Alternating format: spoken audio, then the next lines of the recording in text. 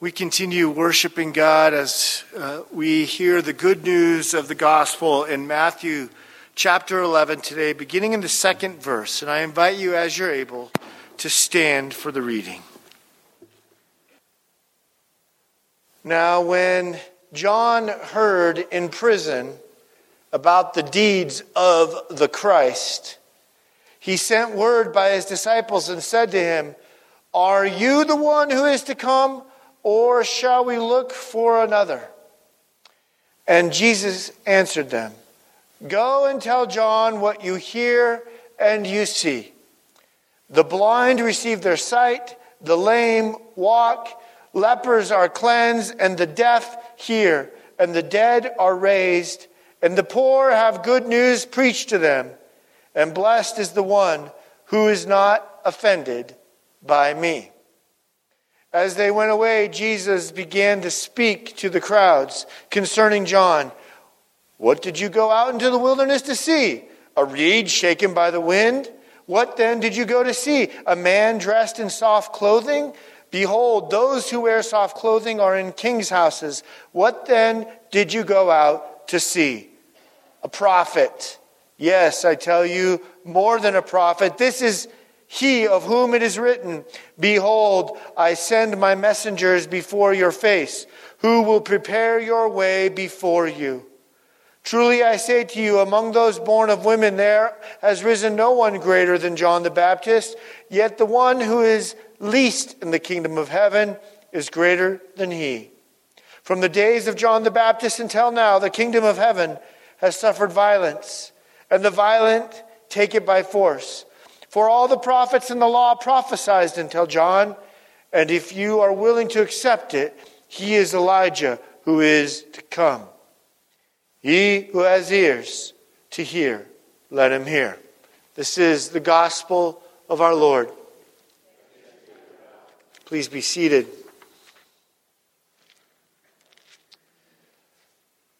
We were on Interstate 90 heading west. We were traveling first, had come down from the north of North Dakota, my buddy and I from college. And we were making our way not with a GPS, but with a map that only engineers could fold, right?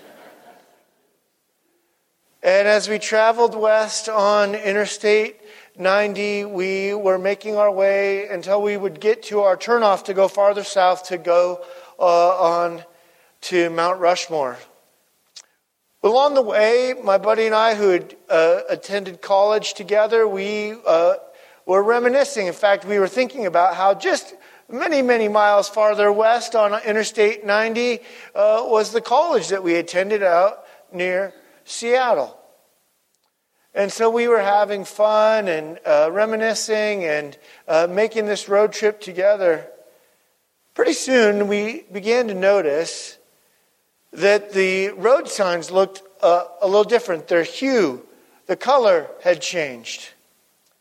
And then we realized that we were some 30 or 40 miles into Wyoming. We had been so distracted, and once we realized we were in the wrong place, we turned around. First, we had to realize that, though. And it's not unlike what we've been learning from John the Baptist, to repent, to turn around. We ended up in the wrong location. Sometimes we miss our turn. We miss where we need to be or need to go for all kinds of reasons. We're going to look at 3 of them today. Sometimes we miss it because we are, like I was, distracted. We're occupied by a great many things, many of them good. Busyness, fun, work. Sometimes we're occupied by the difficult things of this world and our hearts grieve. Sometimes we miss it because we just don't like it. We just don't want to go there. John the Baptist understood this well. He was in prison at the time of this testimony that we heard read today for preaching about God's truth on marriage. Sometimes we miss it because we just simply have trouble believing. So whether it's because we're distracted, or because we disagree, or because of our doubt or disbelief, we sometimes miss where we're going. Let's take a look at these and ask what the Word has to say to us about them today. First, let's talk about distractions, detours, maybe even disappointments. I mean, whether you watch the Hallmark Channel or Netflix, you're going to have movies galore during this season to tell you that you're focusing on the wrong thing. It's another sermon, but pretty good chance that those same movies that I enjoy too are not telling us to focus on the right thing anyway. John the Baptist asks an important question. A piercing question in many ways. He asked Jesus, "Are you the one, or should we wait for another? Has the train come, and I've missed it, or shall we wait for the next one?" Now, much has been made of John's question to Jesus. Was he doubting? I don't think so. He had a different thought in mind as we begin to understand the context of this text. You see, as one pastor put it, I love the way he said it. He said, in this really technical way, he said, John wanted to know when the Messiah stuff was going to start happening, right? When is this Messiah stuff going to take place? He didn't want to miss it. The season of Advent reminds us to not miss it, that Christ has come, and that Christ, don't miss, that He will come again. That He brings His love to us. And He wants us not to miss it. There's a good example of that. When we baptize children, we say a prayer for their parents in our liturgy. We pray that they too would grow in their faith, so that, if you're listening carefully to that prayer, so that one day they may be reunited together in eternity. So this baptism is a life and death kind of significance of being reunited again with Christ, with those we love forever. But as parents, we have a long to-do list.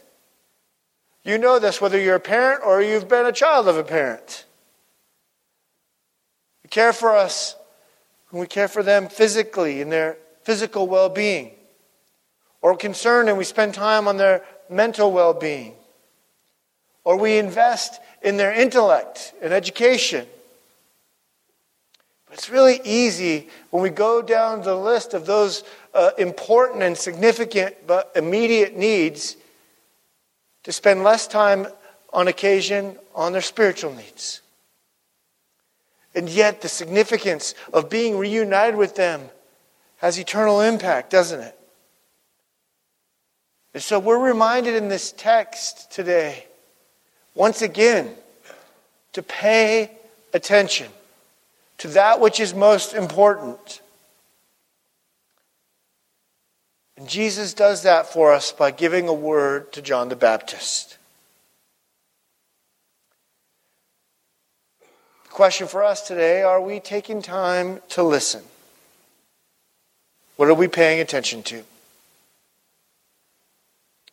But sometimes we miss out simply because we just don't like it, right? Continuing on the same thought about parents. We've had parents tell us no, and we do not like it, right? But we know that saying no to our children is an act, oftentimes, of love and care. So we shouldn't be surprised then that we sometimes, when coming to God's holy word, disagree. Or maybe not even like it. We shouldn't be surprised that we think, well, I wish he hadn't have said that. Because he is God and we are not. And so, of course, it actually becomes a testimony to the truth of God's word and the truth of who God is, that what we find in the Bible isn't just all that we want in there.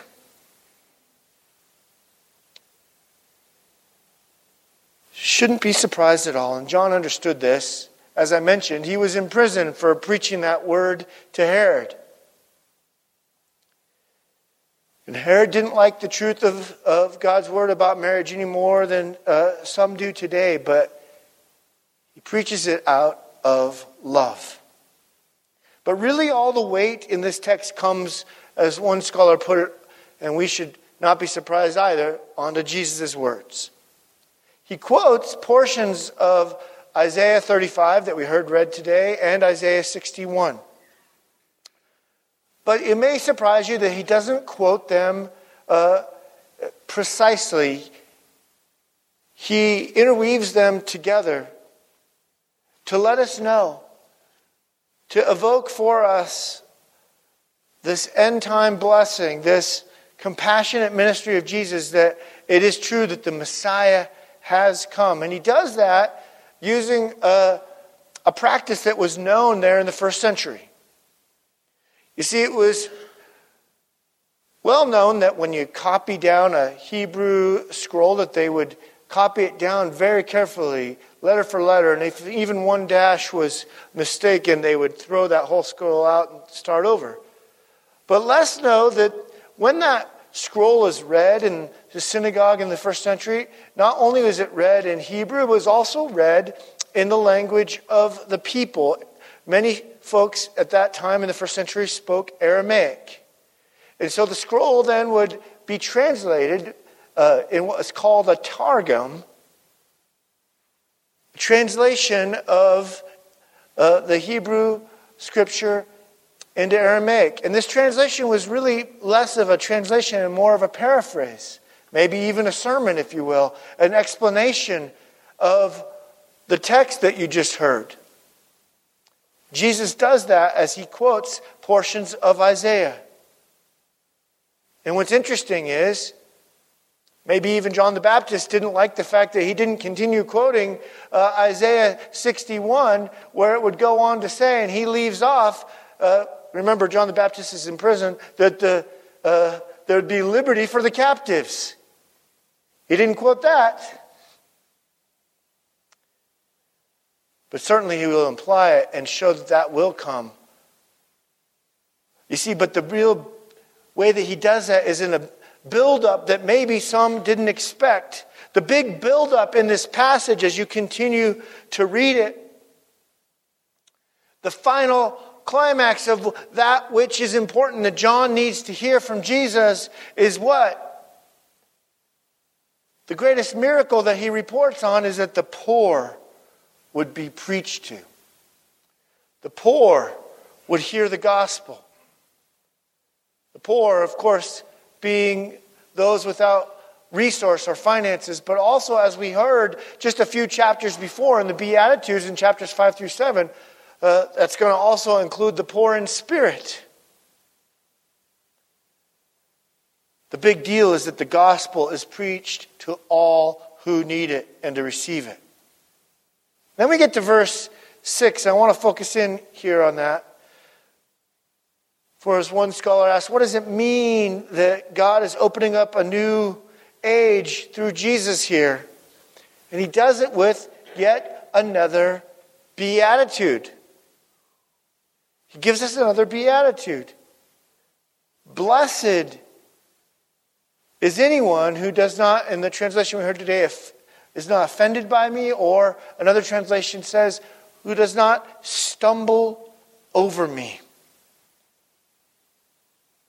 Just because we don't like it, the gospel, as Jesus shaped it and gives it, is a gift. And so he invites us to take it as he gives it. It's not a message of woe, this beatitude. It's a message of hope and of gift and of love.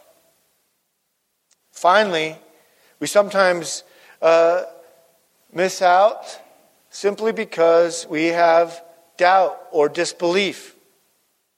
In this section of the text in Matthew 11, we really see two things going on. Who is Jesus? And then who is John the Baptist? But what we find out is that by being introduced to who John is, we just in that reality become to understand who Jesus really is.